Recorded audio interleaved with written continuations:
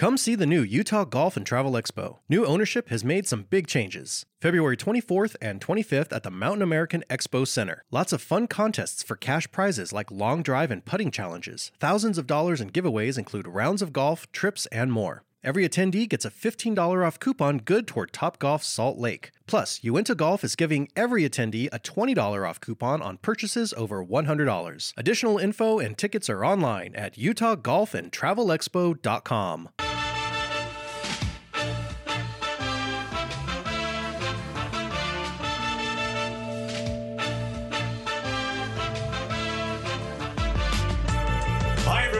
I'm Dan Roberts. I'm the arena announcer for the Utah Jazz. Time now to talk about the Utah Jazz and the NBA on the Salt Lake Tribune Jazz Podcast. How about this Jazz? And now, ladies and gentlemen, let's meet Eric Walden and Andy Larson. Welcome into the How About This Jazz Podcast. I'm Andy Larson with Eric Walden. We are the Salt Lake Tribune Jazz beat writers. We got a lot to talk about. We've got 9 days until the trade deadline. We've got Jazz All-Star news coming up. Remember, All-Star game February 19th. That whole weekend is going to be a NBA basketball extravaganza. We've got multiple games in between now and then. And, of course, we have the closest Western Conference in NBA history where the Jazz are right in the middle of it. So there's kind of a lot to talk about. I'm excited. First of all, Eric, how are you? I'm good. I haven't had any pets die since the last podcast, so, that's fantastic news. Should we do a check-in every week? Like, how are Eric's pets doing this week? Yeah, I don't know how interested our listeners are, but... just a quick, dead or alive We'll just check. go ahead and do it. Everyone is hanging in there this week, so thank goodness for that. Great. Not ready to lose any more family members. 2 thumbs up. All right, let's talk Walker Kessler. We want to talk Walker Kessler, and then we also want to get into some trade deadline stuff later. But let's start with Walker Kessler, officially named to the NBA Rising Stars team. So it's really 28 players with 21 rookies and sophomores, and also 7 G League players named, which is kind of interesting because it means Scoot Henderson gets to play, and we're all for that. This was an expected thing, I think. It's fair to say, because Walker Kessler has had such a good start to the season, but still a cool recognition for the young man. How did he react at practice today, Eric? He is a very gregarious and outgoing individual, and he came into the media session right after Jazz practice had wrapped up, and they had broken the news to him just literally minutes before he came in and talked to us, so he still had a very vibrant glow about him. He's very happy. We asked him, hey, was this something that was this a goal that you shot for when you got drafted, when you knew that you were coming to the NBA? And he basically was like, I didn't want to set any expectations other than just try to do whatever I can to help whatever team I'm on win. He kind of noted that his early months in the NBA were something of a whirlwind, given that he was technically drafted by the Memphis Grizzlies, traded on draft night to the Minnesota Timberwolves, traded a couple weeks later to the Jazz as part of the Rudy Gobert deal. Started off the season coming off the bench, all of a sudden inserted into the starting lineup. He really kind of evoked a sense of just feeling like it's been not overwhelming, but there's been a lot going on around him that's taken some acclimating. And so having kind of this validation of his play was very kind of having him acknowledge that, being meaningful to him was kind of endearing. And like I said, you've interacted with Walker enough to know that he's a little bit of a heart on his sleeve kind of a guy. He tells you exactly what he's thinking. And so, he definitely was excited about it. He's really happy to be representing the Jazz here in Salt Lake City during All-Star Weekend. Well, and look, the Rising Stars game is not a big deal. It's not a lot of people tune in to watch what happens. Will the sophomores win, or the rookies win, or will the U.S. or world win? Or this year, they're splitting 28 players into 4 different teams and running a 3-team tournament. Will Team Jason Terry or will Team Pau Gasol win, or will Team Darren Williams win? Nobody really, cares that much. But what they do care about is the awards and acclamation and recognition, right? Like, I do think kind of no matter where you are or what you do, even if an award doesn't matter to a larger audience, it is just nice to know that a body of work has been recognized, right? And for Kessler, that's coming up on 50 games, and he has played really well, and has exceeded expectations. And, I think, certainly was a 5-star college recruit, but then kind of disappointed in that first season in North Carolina, didn't play a lot, moved to Auburn, played really well, but still was kind of seen, even if you go back through the old mock drafts, as a late first round, maybe even an early second round guy, just because of what the NBA kind of thinks of centers of his type right now. And he's exceeded expectations, shown how it can work, show how he can add value to a team, and made the leap into the starting lineup as well, so, and not just, because someone's hurt, but now permanently. And so that it's really cool to see a kid who I think really does care and really does want to get better, to have that kind of success so early on. It's funny. Will always talks about how Walker apologizes too much, right? Like, for his mistakes. I don't think you see a lot of NBA players necessarily who do that. And, so I think there's a humility and a self-awareness about Walker that I think is really refreshing. Yeah. And you mentioned the care factor, right? Like, we've acknowledged that he cares. Speaking of that care factor, you prefaced your comments by saying, hey, no one really cares about, like, the results of the Rising Stars Challenge, except apparently for Walker Kessler. Oh. We got him. I asked him about, they actually did this 4-team 3-game tournament last year, and I asked him if he'd paid attention, and he did. He's of the opinion that this format actually will help a guy like him in this game because, in years past, the style of play tended to very much mimic what was going on in the All-Star game itself, which is a whole lot of running up and down the court, fast-paced play, and not a ton of opportunity for, a 7'1" defensive specialist to make an impact. He's looking forward to this tournament because he feels like people will be taking it more seriously, that the participants involved will be looking to get kind of bragging rights, if you will, in winning the thing, and he very much wants to win it. Really, we asked him, like, what are your hopes for it, and really his only 2 hopes were, one, he would like to play alongside his former Auburn teammate Jabari Smith Jr., and 2, he really wants to do what he can to try to win 2 games at this thing. So that's Walker Kessler in a nutshell, right? Like, he wants to show loyalty to the people he's been friends with, and he wants to prove that he's a winner and that he is a part of that winning. Yeah, agreed. I just looked it up, by the way. Tickets definitely still available for the Rising Stars game, starting at $60. So there you go. Looks like most of them are upper bowl tickets. Well, there's still a couple lower bowl tickets left, but anyway, it is an option. If you want to do an all-star thing and not spend, $1,000, the Rising Stars game that Walker Kessler cares about might be a reasonable option. Exactly. And that takes place Friday, February 17th, I want to say? Correct. Yes, it does. 7 p.m. Mountain Time?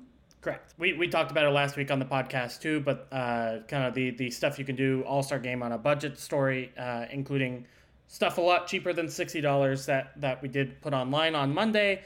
Check it out, sltrib.com. And yeah, but also on our Instagram, by the way, at sltrib. So let's talk trade deadline stuff. We love ourselves a good trade deadline. We do. And honestly, I think this is a very interesting trade deadline for the Jazz. Like last year was pretty meh. The Jazz traded Joe Ingles for Nickeil Alexander-Walker and Juancho Hernan-Gomez, and that was fine, and it did not put them over the top. It did not do anything to their championship chances. It was meh, right? Yeah.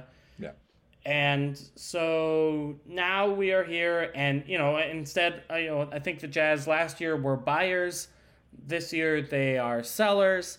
I think the question is and pretty clearly they are sellers. I think they are, they're not looking to buy pieces that get the team better this year. They truly don't really care if they finish 5th or 12th in the Western Conference this year.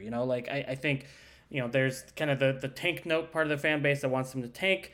I think there's a part of the fan base that would just be like, yeah, while we can go get the 4 or 5 seed, let's go do it. But ultimately, what Danny Ainge, Ryan Smith, and Justin Zanuck want to do is bring a championship to Utah, and kind of there's no trade deadline trade that would make the Jazz a championship team this year, right? Yeah.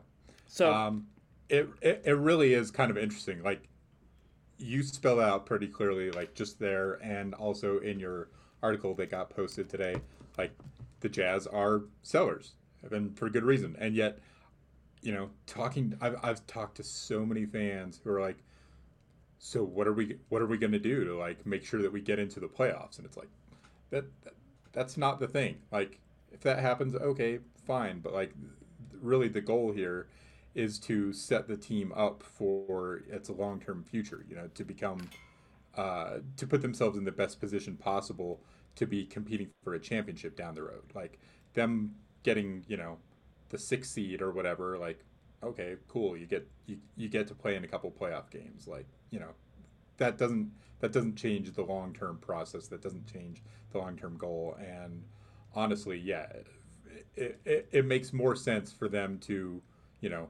move the pieces they've got, for the sake of, like, setting themselves up for down the road than for, trying to bolster their playoff run. Right. Just wanted to clear that up. Obviously, you and I know that, but I think I was surprised by. I don't know if you've had these same conversations, but I've been surprised by the number of people who've brought those kinds of questions to me. So I just want to put that out there. Yeah. Yeah. Makes sense. So I'd say, essentially everyone. The only people who aren't available really are Lauri Markkanen and Walker Kessler, and like Ochai Agbaji is someone that the Jazz would like to keep, but I think ultimately, obviously if you traded Ochai Agbaji for a better younger player, they're gonna take it. They would do the Ochai Agbaji for Paolo Banchero deal. I think, but that being said, Lowry and Kessler are clearly at this point worth multiple first-round picks at least, and have long-term deals with the team, are building blocks for the future, and ditto with Agbaji. So that's good. I think everyone else, it's kind of a meet our price situation, and they'll move them. I think while Jazz fans love Jordan Clarkson. And I think the organization does too. Ryan Smith does love Jordan Clarkson. There's not going to be, regardless. Ryan's not going to be like, oh, we just need to keep Jordan Clarkson on the team because I'm good buds with him, right? Like, this is a guy who just blew up his team with trading Donovan Mitchell and Rudy Gobert. Clarkson is not going to be like the last straw that he won't accept. Now that being said, the Jazz would need to get a really good offer for him in order to move him. I think they're not necessarily just looking to move him for nothing. I think we've seen how Danny Ainge negotiates as GM of the Celtics, and over the last year, it really is kind of a, maybe with the exception of the Bojan Bogdanovic deal where he made a promise and the Jazz kind of had to move him. It is a deal of, if you meet our price, we will sell. And if you don't meet our price, we will not sell, right? And that's, I think, the case for 7 different guys on this roster. 2 points there. One, it really is crazy how many guys could potentially be available. Like, I certainly don't think, like, Danny Ainge is going to be trading all 7 of those guys. But the simple fact that, like, any of those 7 or any combination of those 7 could go and we wouldn't be shocked by it. I think some Jazz fans would definitely miss Jordan Clarkson if he were to get traded. Some would definitely miss Mike Conley if he were to get traded.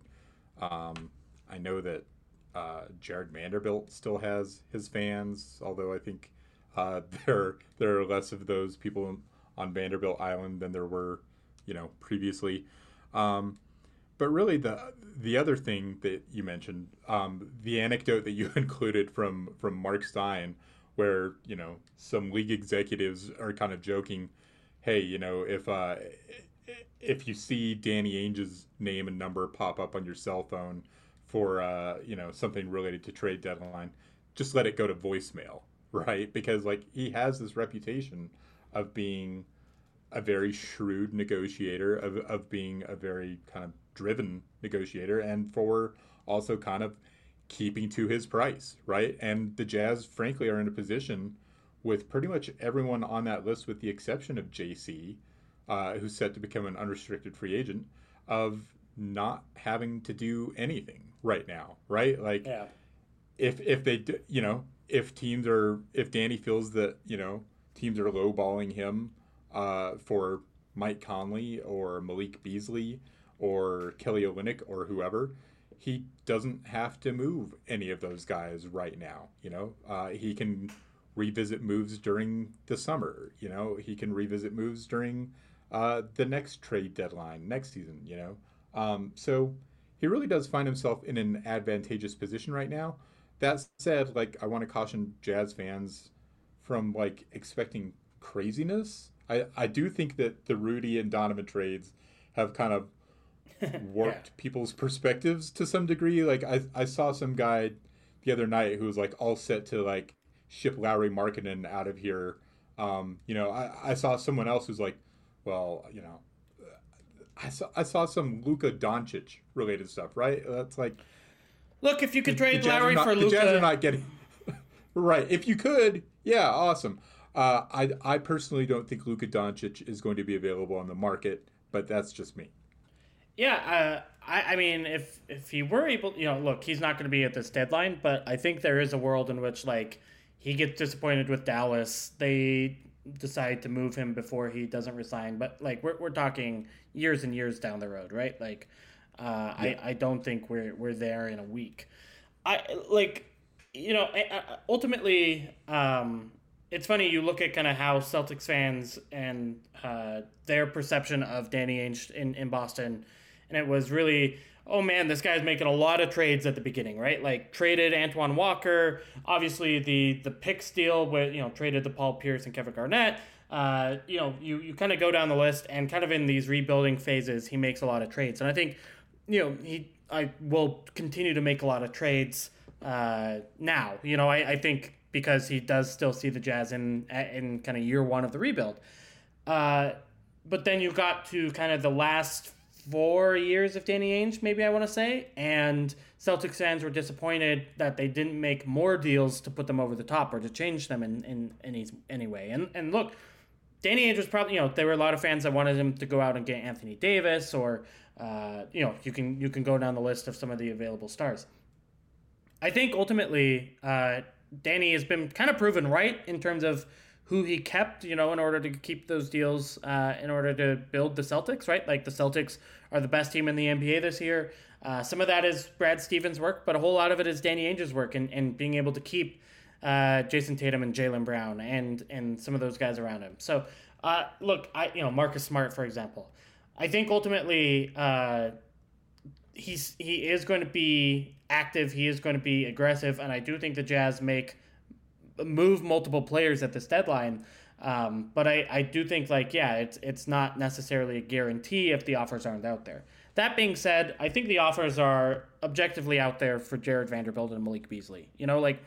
While they are asking for first round value on Jared Vanderbilt, and I'm not sure that they get it, I think that there's going to be some value out there where they think they can get more from Jared now than they can get for in the offseason or at next year's trade deadline, because there's not really a open path for him getting more playing time than he's gotten this season, if that makes sense.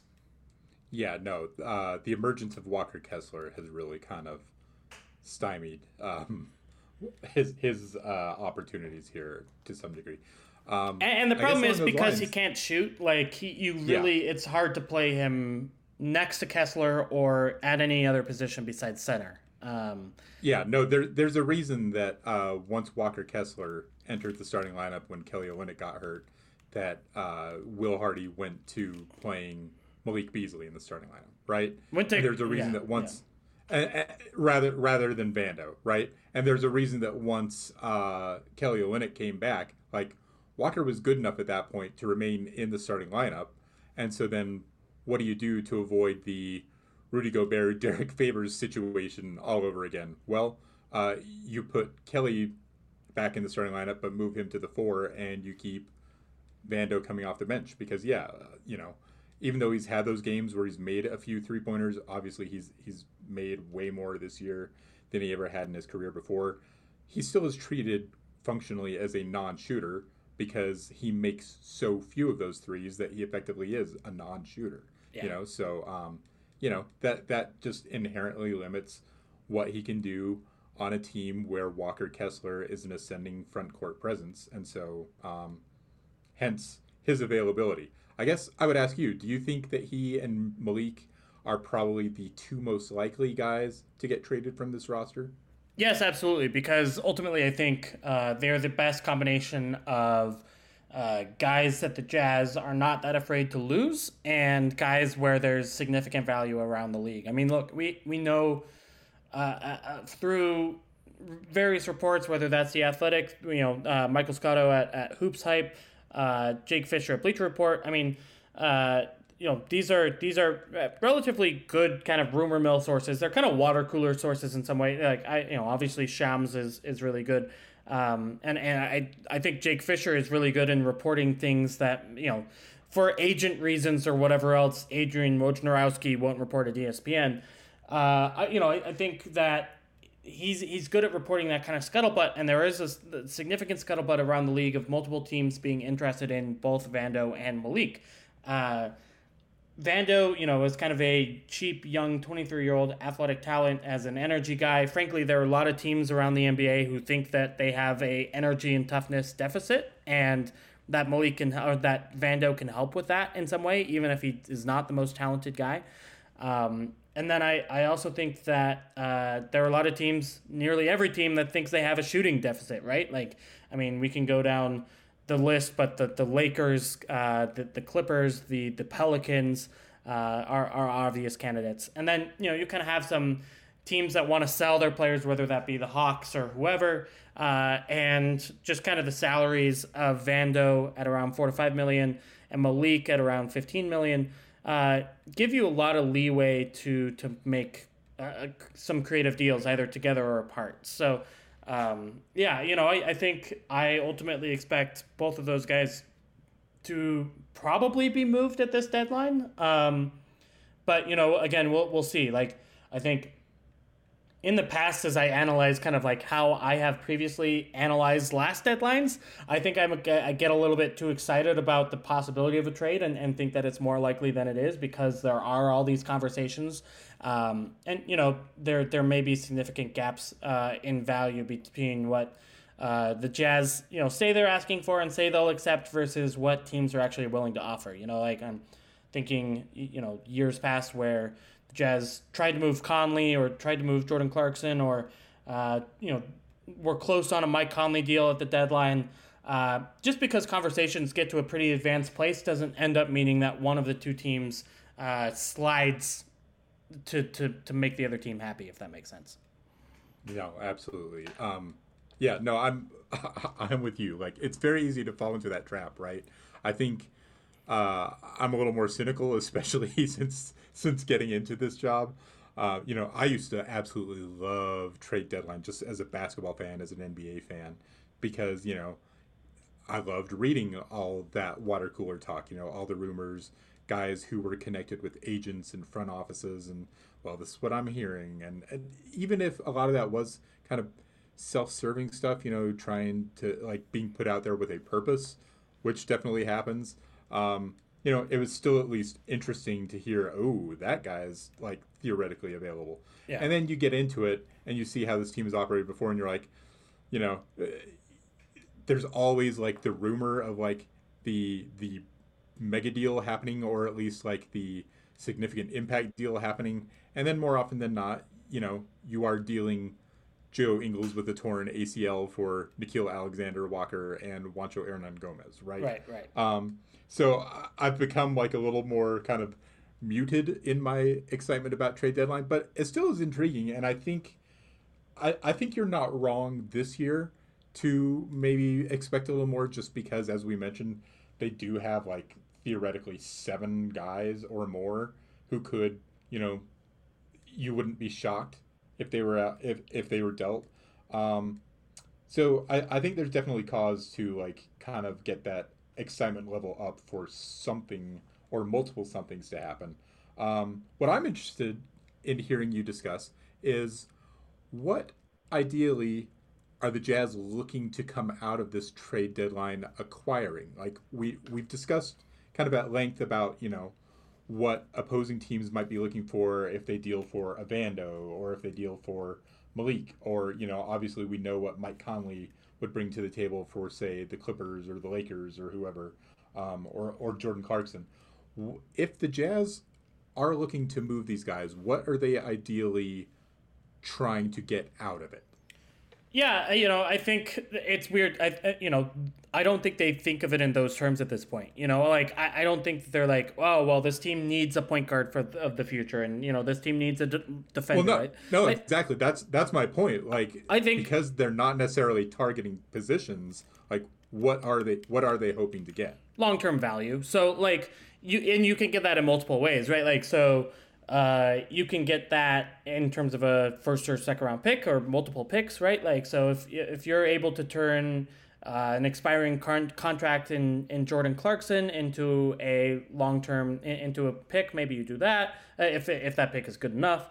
Ditto with Vando and Malik, and then, you can trade that pick for a player that you like later, that fits whatever you need moving forward at some time to be determined, right? Like, I think with Mike Conley, for example, you may just want to not have to pay him $14 to $24 million next season, right? Like, you may just want to say, hey, it's time to find the next point guard of the Jazz. Maybe, whether that's giving Colin Sexton a chance. I don't think that they think that it is. Or if they, go out and is that someone that they draft? Is that someone that they get in free agency? Whatever it is, get in a trade. I think they would kind of like to open up that salary slot a little bit. And maybe even that salary slot could be used to get a first round pick in terms of taking on a bad salary from someone else. Like, again, in a John Collins kind of deal. There's only one team out there right now with cap space this season. The Jazz probably won't be a cap space team this year. But if you can move Mike Conley's deal and have cap space next year, that's pretty helpful. Yeah, absolutely. I would say the Dorian Finney-Smith thing is really interesting to me, and I think there is some interest there. It's interesting because he's 29, right? Like, and yeah. So is not like definitely on the same timeline as the other guys, as Malik, as Lowry, as Walker, as Ochai, etc. But is really good and is kind of the player that the Jazz need a little bit. And so that would signal to me, if they do go out and spend Malik Beasley and maybe a draft asset on Dorian Finney-Smith, that would signal, hey, we want to be good next year. And then you're looking for them to kind of trade the picks. So ultimately, I think there's a real possibility that they use the picks in a trade rather than they use the picks to draft them and develop a guy. I don't think that they are necessarily waiting to get a superstar through the draft and waiting for that guy to develop, especially given where the picks that they have right now are slated to end up, which is late lottery. Like, they know that those picks are just less likely to be elite NBA players and guys that you build your franchise around. Yeah, and before people listening to this start jumping in with the, well, hey, what about Donovan Mitchell? What about Rudy Gobert? What about Nikola Jokic?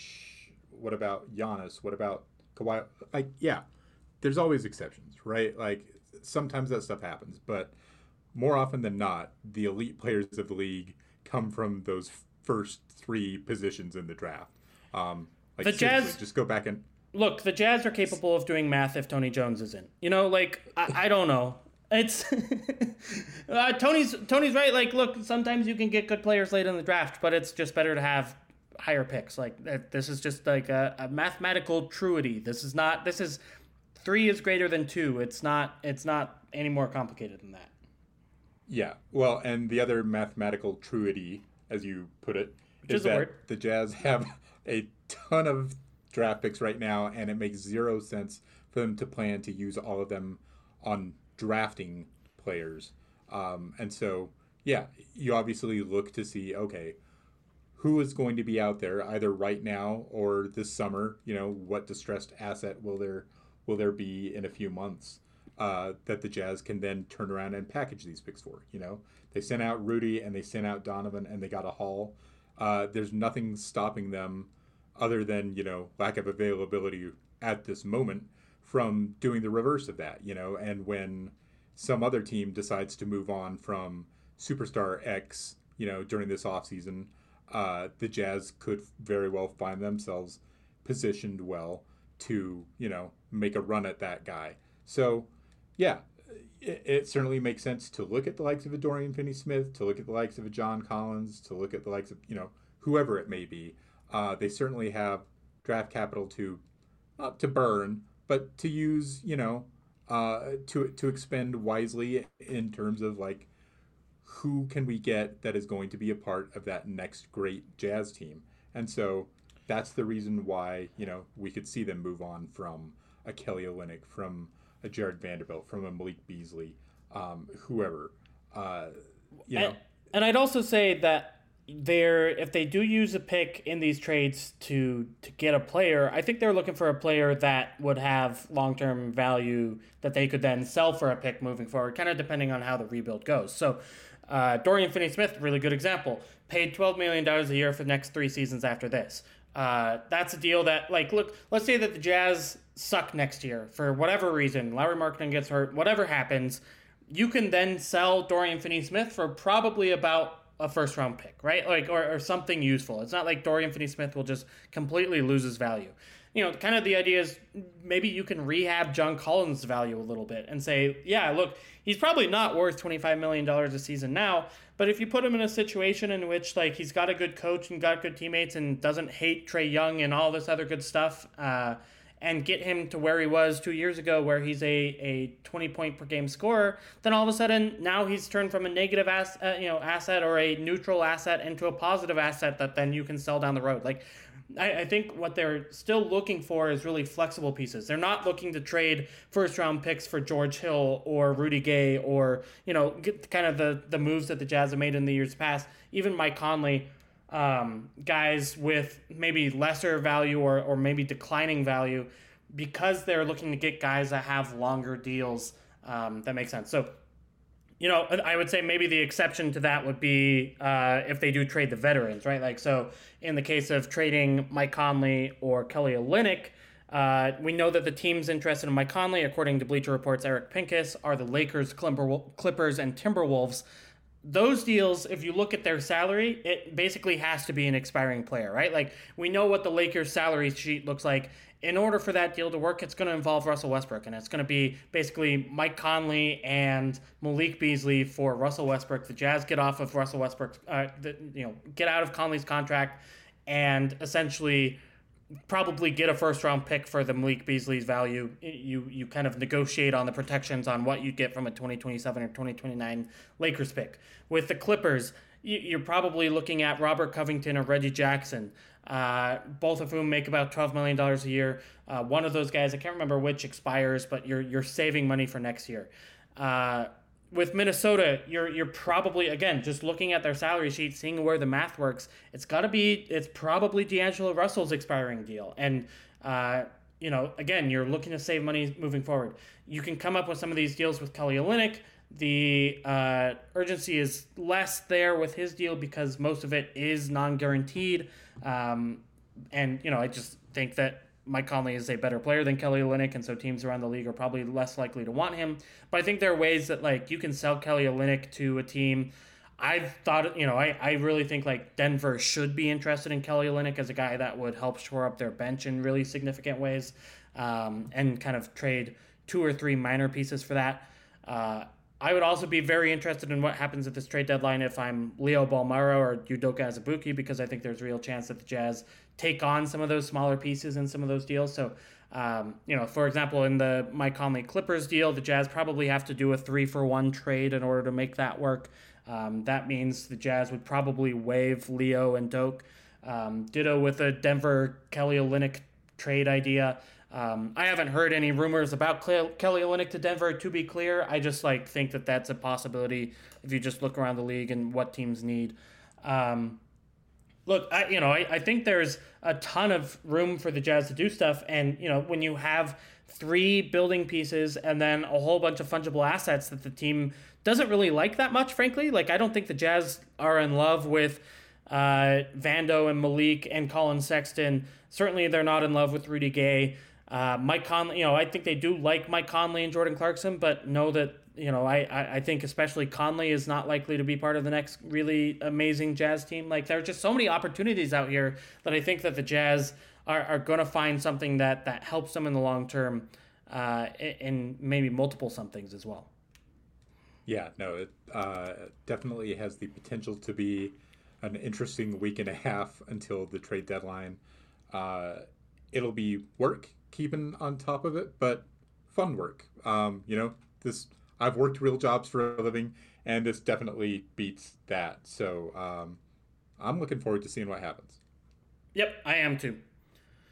And of course, obviously, we'll talk about this more next podcast as well. But and through our coverage. But yeah, it really is fascinating, and they're it's fun to go through the NBA trade machine and find some good stuff, right? Finds possibilities and opportunities for the Jazz. I just think that there's maybe more here for the Jazz that they can do and make sense for them to do than any other trade deadline I've ever covered. Yeah, and failing the ridiculousness that you get out of doing fake trades on NBA 2K sometimes. I can't tell you how easy it is to pry the Rockets 2023 unprotected people from them on that thing. Absurdly easy. I'm just gonna say. Who did wait? Are you playing 2K? Yeah, my son got me some 2K for my birthday. So what was your trade? How did you get the Houston pick?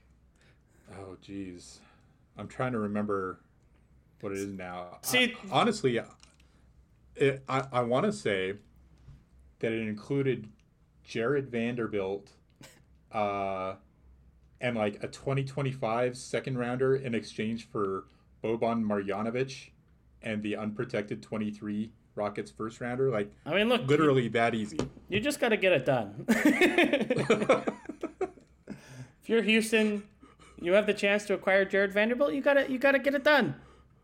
The Rockets, the AI on the Rockets GM in 2K is not great. They are willing to take on all sorts of players and give up all sorts of very valuable draft picks. I guess just for the fact that hey, we've got a bunch of young high draft picks already. We don't need more of those. We need to get busy winning. And Jared Vanderbilt is clearly the key to doing that. To be honest, well, I was going to say something mean about Rockets management. I think that team's fine. That team has made some curious decisions. I think they've finally, they're going in the right direction. I think they've prioritized some curious things in their rebuild. But regardless, maybe I'm just less of a Kevin Martin Jr. guy than they are.